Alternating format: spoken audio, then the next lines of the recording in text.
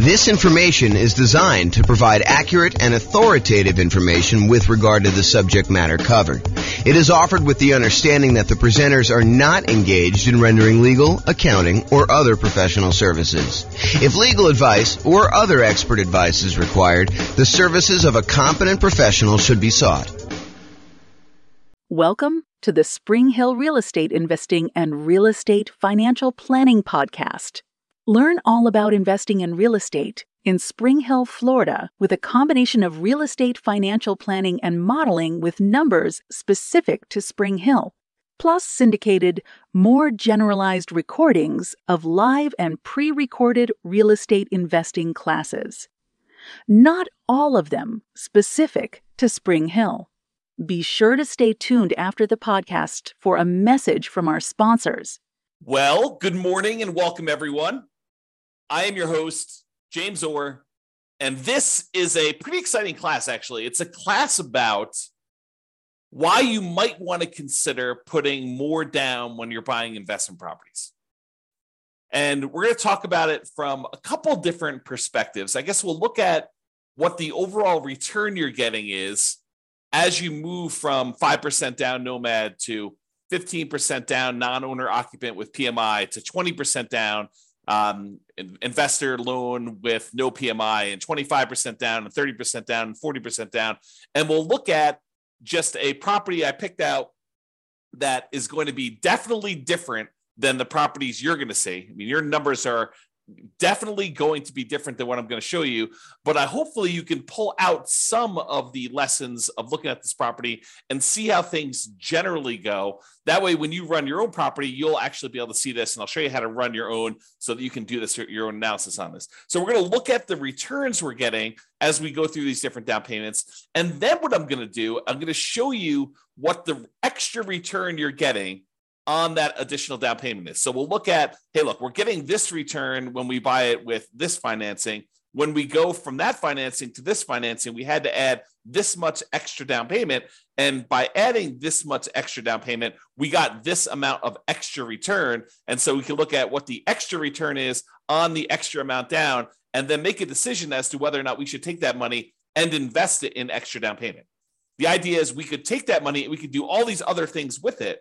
So should we take that money and put more down on the rental property to see what the extra return we would get on that money is? So that's what we're going to cover. So first, when I like to look at the returns you're earning on rental properties, I often like to use my return quadrants. It's kind of a visual way for us to look at all the different areas of return you get when you own rental properties, including a total at the center. So the 5 areas that you have return, there's kind of 4 primary ones, and then reserves, which almost everyone except for me forgets to calculate in the return you're getting on your reserves. But you have appreciation, which is the tendency for property values to increase over time. You have cash flow, which is the one I think most people are focused on. Usually this is like your cash on cash return or the amount of cash flow you're getting each month, whether that's positive or negative. It can be both.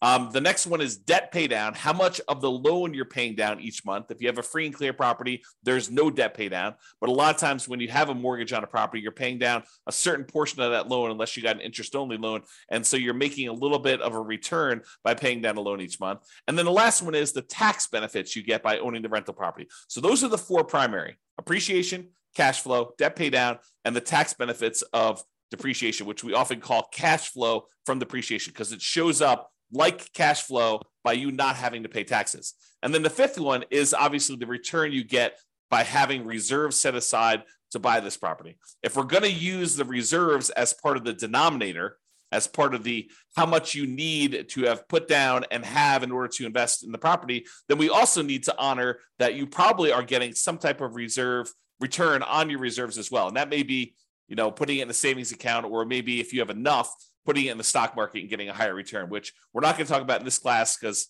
I don't want to get too far off topic, but that's the idea. So when I talk about these kind of returns and the returns you get, I usually talk about it in 3 different sort of like flavors. Number 1 flavor is the return you're getting in dollars. How many dollars did your property go up in value in the year? How many dollars of cash flow did you have that year? how many dollars did you pay down on the loan that year, and how many dollars in cash flow from depreciation, your net benefit after you take into account the taxes you don't have to pay on that rental property by having that rental property. So like you add up all those and the amount of dollars you get from reserves. So the return in dollars looks at the number of dollars you're getting.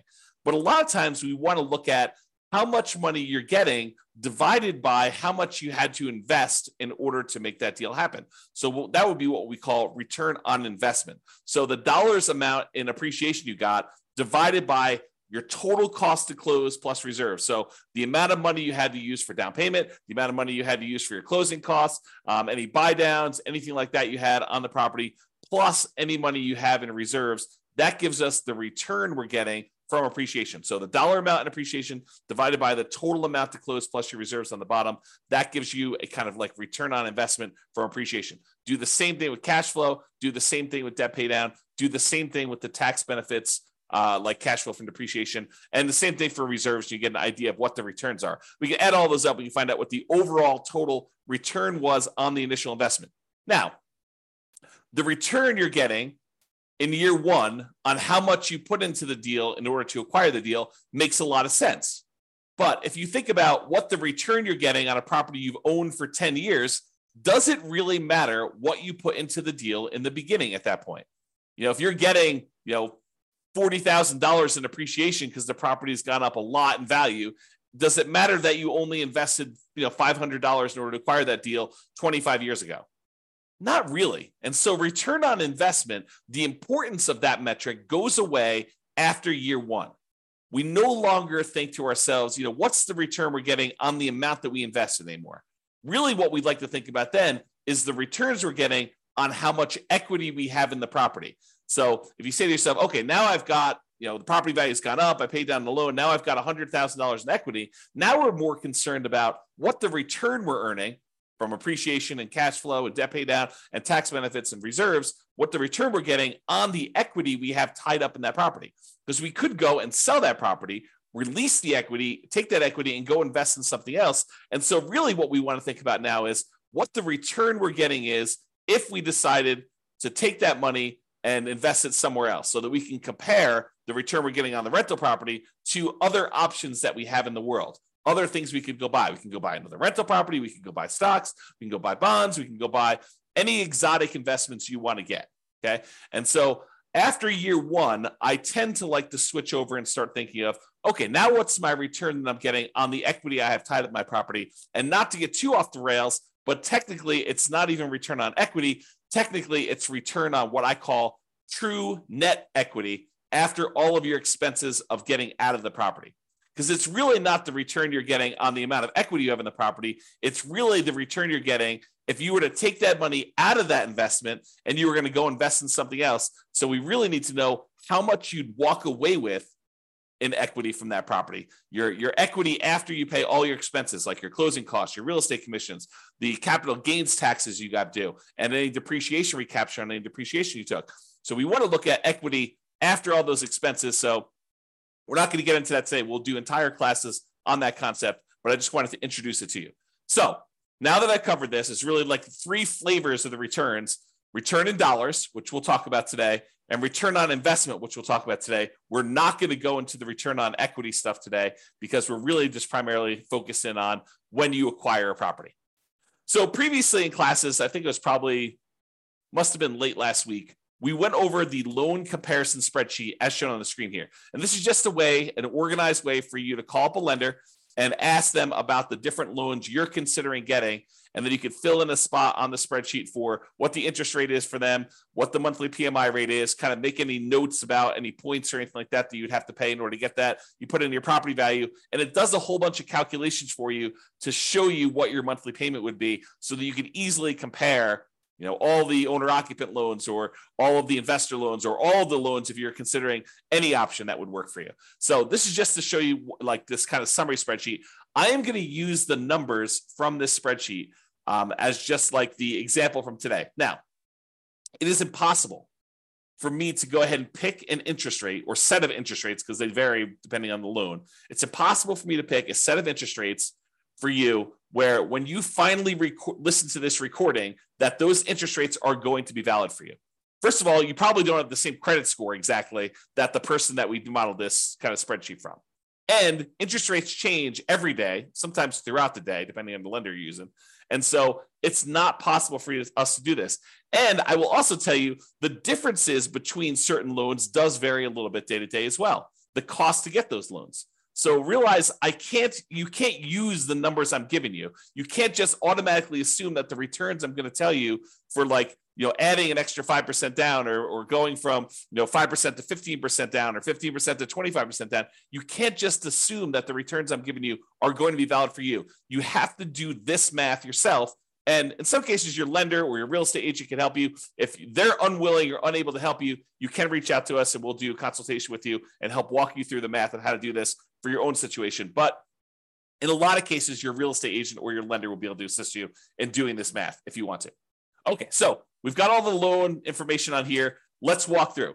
These are the different interest rates. I just entered a lot of these numbers in the Real Estate Financial Planner calculator so that we can actually do the math on all this stuff easily. So it just shows you a summary, though, of what the interest rates were for 5% down Nomad, 15% non-owner occupant, 20% down non-owner occupant investor, 25% down non-owner occupant, 30% down, and 40%. And so you can see that the interest rate is lowest for that owner occupant 5% down Nomad property.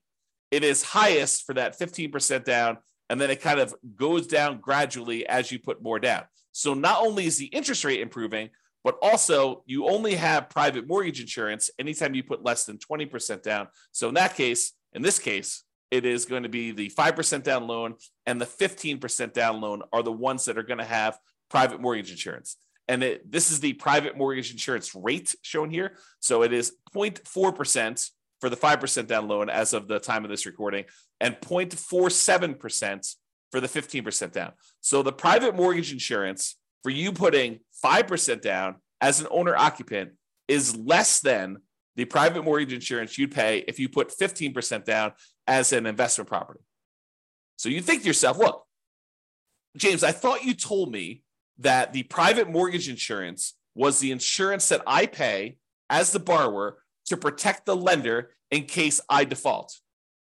And I thought you said to me, hey, look, the lender would prefer you put 20% down, but they say, okay, I'll willing to make you an exception. I'll loan you, I'll make you a loan with less than 20% down, but you have to buy this insurance for me. That means if you default, they're going to help make me whole in case I need to sell the property and because I have to foreclose on you and then I have to get my money back out. So I want to make sure that they're going to protect me and make me whole in case there's a loss for me. So you think that the insurance would be cheaper if you put more down, if you put 15% down. But there's a difference. Private mortgage insurance is not just the difference in how much you put down. It's also whether you're an owner-occupant or an investor. It's also your credit score. So there's a lot of things that go into its number of people on the loan. So there's a lot of factors that go into the private mortgage insurance rate. And what I wanted to point out to you is this is counterintuitive, I think, to a lot of folks in that the private mortgage insurance for someone putting 5% down is lower than someone putting 15% down because we went from an owner occupant with the 5% down to a non-owner occupant investor with the 15% down. Okay, so in dollars, though, it's about $148 a month versus $155 a month and some change. So dollars, we're talking about, I don't know whatever that is here, $7 more per month. Not a huge difference in this particular case. Again, this can vary. So when you call up your lender, your numbers may be very different than what I'm showing you here. Okay? All right. An important notice. In the Real Estate Financial Planner software, I modeled this out and I'm showing you the return you're getting over the first year. However, I started in month 2. Why did I start in month 2 and not month 1? The reason why is in the Real Estate Financial Planner software, we do our modeling like the real world. In the real world, the first month you have a mortgage on a property, you buy a property on the first of the month, that first month you do not have a mortgage payment due. Why? Because the payment is due after interest has accrued for a month. You're not paying interest up front, you're paying interest in arrears. So the first month that you own a property, there's no interest due. The first month is when the interest accrues, and at the end of the first month, basically the first of the second month, the first day of the second month, is when you make a payment that includes the interest for the prior month and the small amount of principal that you're paying down on the loan in most cases. Okay. So the reason we're starting in month 2 is cash flow in month 1 looks exceptionally good. And I did not want to bias our numbers by using the return you're getting for the first month that you owned a property and have it skew that it looks like you got a lot more cash flow on a property, because you didn't. Okay. Even though in reality, when you buy a property, your cash flow, if you buy a property on the first of the month and you rent that thing out right away, then the return you get for that first month is amazing, because it's almost as if you don't have a mortgage that first month. You do, but interest is accruing and you haven't had to make a payment yet. All right. And then after you've owned the property for a month, then you make the payment. Okay. And we'll cover this in future classes because there's some subtlety to this. If you get the loan mid-month and they usually have you prepay interest for a certain amount of time, and then you don't really make a payment until usually more than 30 days later on the first of whatever that next month is, there's some subtlety there, but I'm not going to get into that for today. Okay. So point out, we're not starting in month 1, we're starting in month 2, and we're counting 12 months from month 2. Also, we've assumed that you can rent the property that you did as a nomad in the first month, which is not true, right? Usually nomad, you're buying a property as an owner occupant, you're moving into the property, you're living there for at least a year. It's a requirement of the lender when you get the loan that you're agreeing to do an owner occupant loan. You're signing a piece of paper at closing. If you don't abide by that loan thing, you're committing loan fraud, which is punishable by prison. So you do not want to do that. So you're agreeing to stay in the property and live there for a year, which means you're probably not getting rent unless you're getting roommates for that first year. However, for the sake of this analysis, I assume that you could rent the property in year 1. Not true, but for the sake of just doing the analysis and doing the math, we've assumed that you're renting the property from as soon as you buy it. Okay, with that being said, let's take a look at the returns we earned on doing a nomad 5% down return in dollars quadrant. Remember that kind of like the number of dollars that we did? So here are the different returns we earned by buying that property, starting in month 2, going through month 13. And it shows you that the property appreciated about $14,000. We assumed, I think I did the median priced home in the US. And so we assumed a 3% appreciation, which I think is pretty reasonable over a long period of time. It's possible property values can go up more than that. It's possible that property values can actually go down in value. But I've assumed that for this case, we're trying to do in a pro forma looking forward. I said, look, what do we think the property might appreciate? I said, let's use 3%. That's a very defensible, conservative position. So let's use that. So $14,100 is how much the property appreciated in the first year.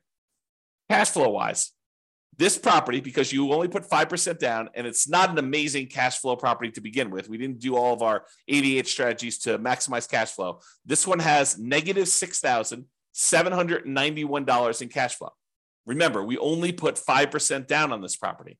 If we put 100% down, we'd have great cash flow. If we put 50% down, we'd have great cash flow. If we put 75% down, we'd have good cash flow. But because we put so little down, we basically have what I like to refer to as deferred down payments, because you chose to put less down and to receive less cash flow. In this case, it's negative. If you put more down, you get more cash flow. So instead of putting more down, you chose to get negative cash flow in this. So appreciation was $14,100. Cash flow was negative $6,791. The amount you paid down in the loan in that first 12-month period, technically 1 month later, as I talked about already, is $5,985. So you paid down almost $6,000 on the loan, and the tax benefits you got by owning this property after your taxes, basically this is your net after your tax rate, is $2,168.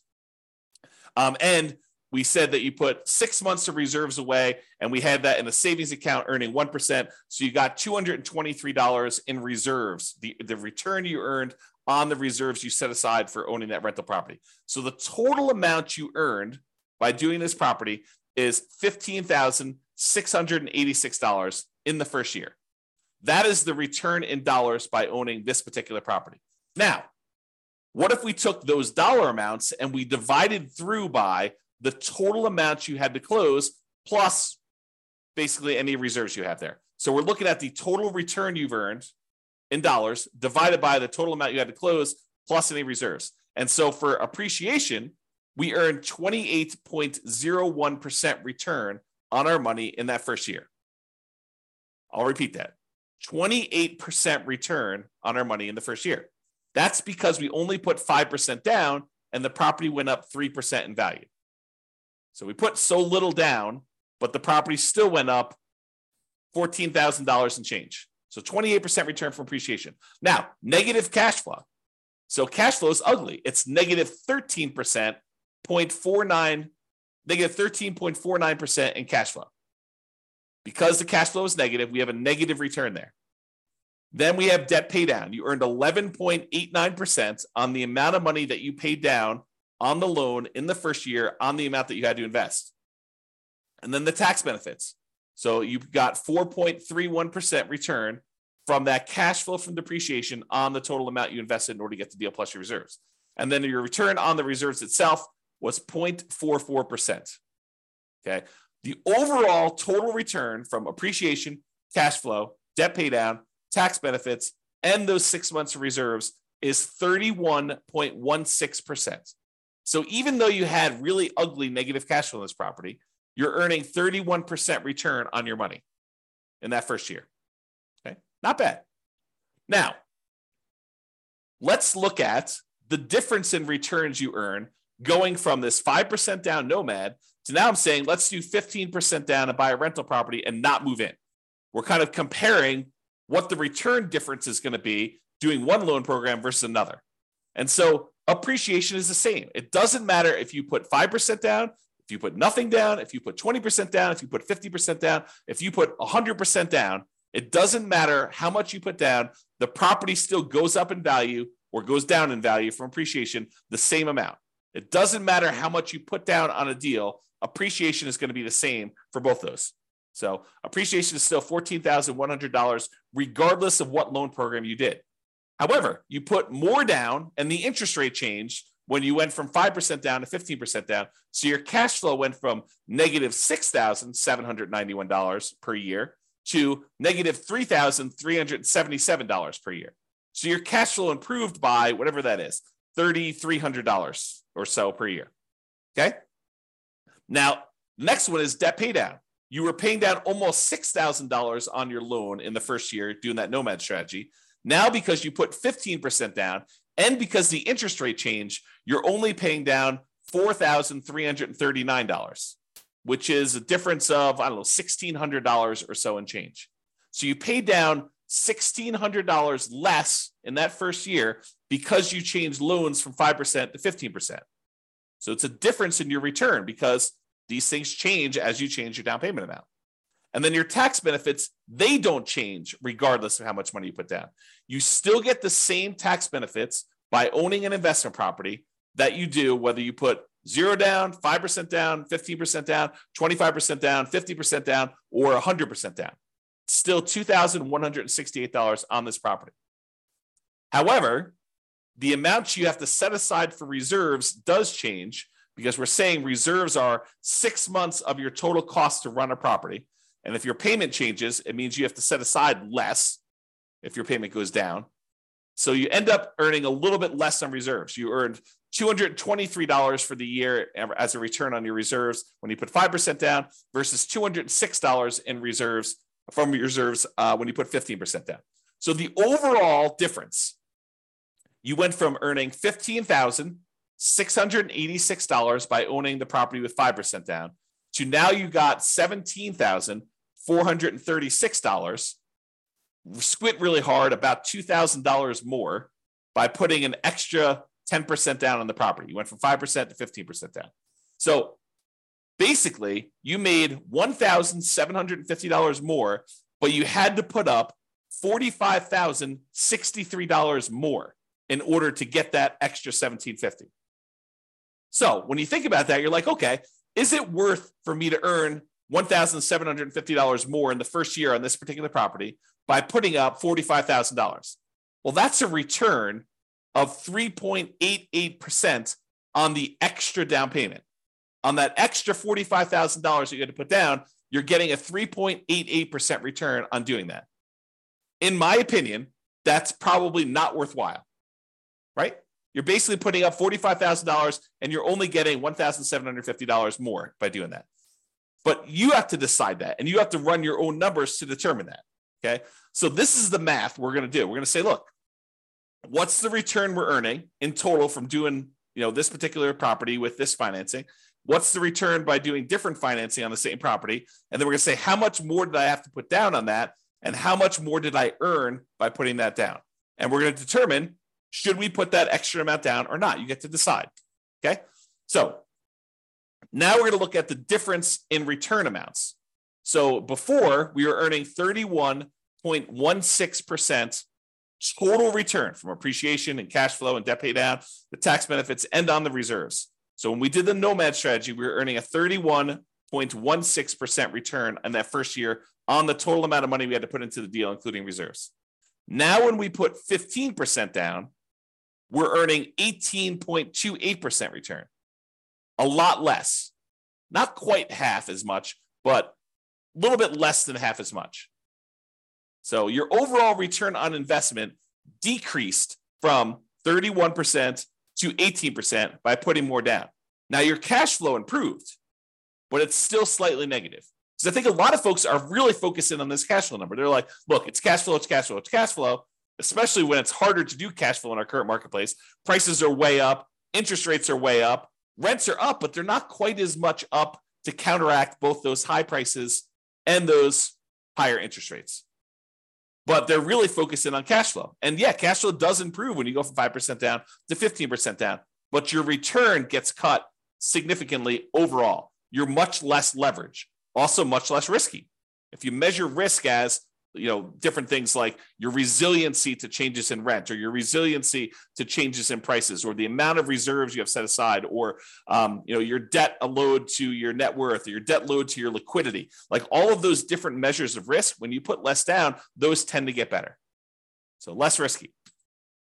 All right. So I've gone through the first one a little slower. Now let's just summarize what's happening on all of these. So if you look at the other one, we were doing $15,686 was the return. We earned on Nomad $17,436 on the 15% down. You'll see that's these numbers here. So when we do the Nomad strategy, that's this one. That's $15,686 total. The one where we put 15% down is $17,436. Then this is the one for 20%, 25%, 30%, and 40%.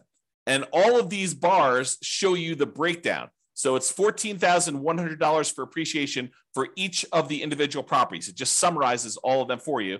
And then this is, the red one is the debt pay down. So almost $6,000 in debt pay down on that Nomad one, $4,300 on the 15% down, about $4,000 on the 20%, a little less than $4,000 on the 25%, about $3,700 and change on the 30% down, and about $3,300 and change on the 40% down. So you can see the amount of debt pay down is decreasing over time.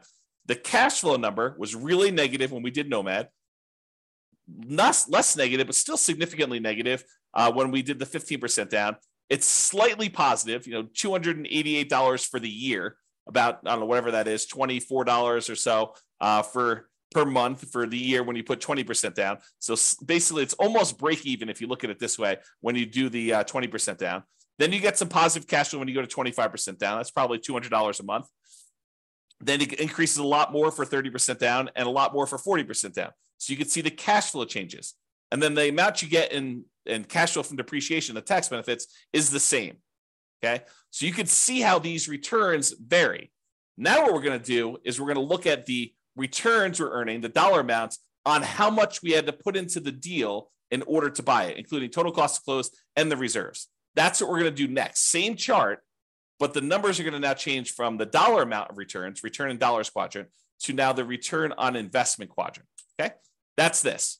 So when we did the Nomad, we were getting a 31.16% return on the amount of money we had to invest in the deal, including reserves. Oh, I should point out that this little gray line here is the return we're earning on reserves. It's just so small compared to everything else that it doesn't even show up on the chart. Okay, but you can sort of see it here. It shows up a little bit on this one, but overall, it's a really small change in your return, but it does impact your other returns, right? Because the amount of money we're earning, we now need to divide by not only the total cost to close, But in addition to that, those 6 months of reserves. So if you're used to seeing significantly higher numbers for your returns, you may be saying, James, these returns are like horrible. Well, part of the reason they're horrible is because in order for you to prudently invest in real estate, you should have reserves for your rental properties. And if you don't, you're doing it wrong. And if you don't include that in your calculation, you're also doing your calculations wrong. Thinking about the return you're earning on a rental property and not taking into account that you really do have to have, not optional, but have to have reserves set aside in order to prudently own that property is not appropriate. It's silly. So now when you go and you say, okay, this is how much return I'm earning, now I need to divide by either my equity or the total amount to close and also the reserves I have on that property as well. Okay, so now that it's on the denominator, that makes your return look overall less. It suppresses your return. It kind of like slows it. It drags it down because now you also have to take into account those reserves when you do that. Okay, so the return you're getting if you put 15% down is 18.28. The return you're getting when you put 20% down is 17.81. The return you're getting when you put 25% down is 16.37. And the reason these are trending down is you're putting more down into the deal. And so the dollar amount for some of these things is actually the same, appreciation and your cash flow from depreciation. Look, those two are exactly the same no matter what you do with the financing. However, your cash flow changes and the amount you pay down the debt also change. But the amount you put into the deal on the denominator has gotten a lot larger. So your overall return on investment is going down. So 16.37 for the 25% down, 15.29 for the 30% down, and 13.63 for 40% down. So you can see the overall return is going down for these. Okay. Although the cash flow return is increasing. All right. Now, remember before we did that difference, we said, hey, look, you put you got $1,750, $1,750 more, but you had to put up $45,000 more. That means the return you got on that extra down payment when we went from 5% down to 15% down was 3.88. We're going to do this same math for all of the different loans. That's here. So when we go from 5% down to 15% down, you earned 3.88% on that extra down payment. Probably not worthwhile, in my opinion. However, when you go from 15% down, if you're going to do the 15% down loan to go to the 20% down loan, that extra 5% down, in order to get your extra return, you're earning 15.74% on that extra 5% down payment. That to me is probably worthwhile. To come up with 5% more down payments, you get an extra 15.74% return on that extra money. That's what we're saying. When you go from 20% down to 25% down, you only earn 8.83% return on that money, which is not like horrible, but it's not amazing, right? I mean, I think an 8% return, almost 9% return seems relatively good, but not like amazingly great or horribly bad. To go from 25% down to 30% down is 8.55% better. It's the return. It's not better. It's 8.5% return on the extra down payment. And then 30% down to 40% down is 7.67 return on the extra down payment there. So you can get a feel for that. Now, you could go and compare this. Like you could say, look, I'm going from a 5% down loan. I'm considering doing 25% down. What's the difference in down payment between the 5% and the 25%? And then what's the difference in returns I'm getting on those? You could calculate that out. You could do any of these variations. I didn't do all of them because we'd be here all day, but I did do ones going from this Nomad one to each of the individual other loans. So now this one is saying, look, to go from that 5% down to the 15% down, we already know that one. It's 3.88%. But what if you go from doing Nomad with 5% down to putting the full 20% down? And you want to figure out what the overall return is on that difference in that 15% difference and the return difference you got between those. Well, that's a 7.72% return on the extra down payment. When you go from 5% to 25% down, that's an 8%, return on that extra down payment. Go from 5% down to 30%, 8.11, and go from 5% down to 40%, that's 7.98. So when you go over these bigger spreads, a lot of times they get compressed, is the generalization. Again, though, you absolutely must call your lender get rates for your credit score that day and the property that you're considering buying to do this math on your own. But it is a worthwhile exercise if you have the option of doing lots of different loan programs and buying lots of different kind of like setups. If you only can do Nomad, if you only have 5% down, you're doing Nomad, you don't really need to do a lot of these calculations, right? If you're only going to go buy a property and you're not going to do an owner-occupant Nomad, you could probably eliminate the 5% down and just look at 15% down, 20% down, 25% down, 30, 40%. If you don't have 30 or 40% down, you could probably eliminate those unless you're willing to take the time, delay, save up more money, and do that, which honestly might not be the worst thing in the world. Okay? I think this is the last slide, then we have a quick conclusion. What I wanted to show you is that this is the return on investment for cash flow, which another way people call this is the cash on cash return on investment. It's the cash you're getting back, the cash flow on the property, divided by the amount you put in the deal. Cash on cash return on investment. Okay. Now, as you put more money down, cash on cash usually approaches cap rate. And if your cash on cash is higher than your cap rate, then it actually goes down to meet cap rate. If your cash on cash is lower than your cap rate, then it actually increases up to meet cap rate. Cap rate is the return you're getting in cash flow on a property when you do not have a mortgage on the property. It's the net operating income divided by the price of the property.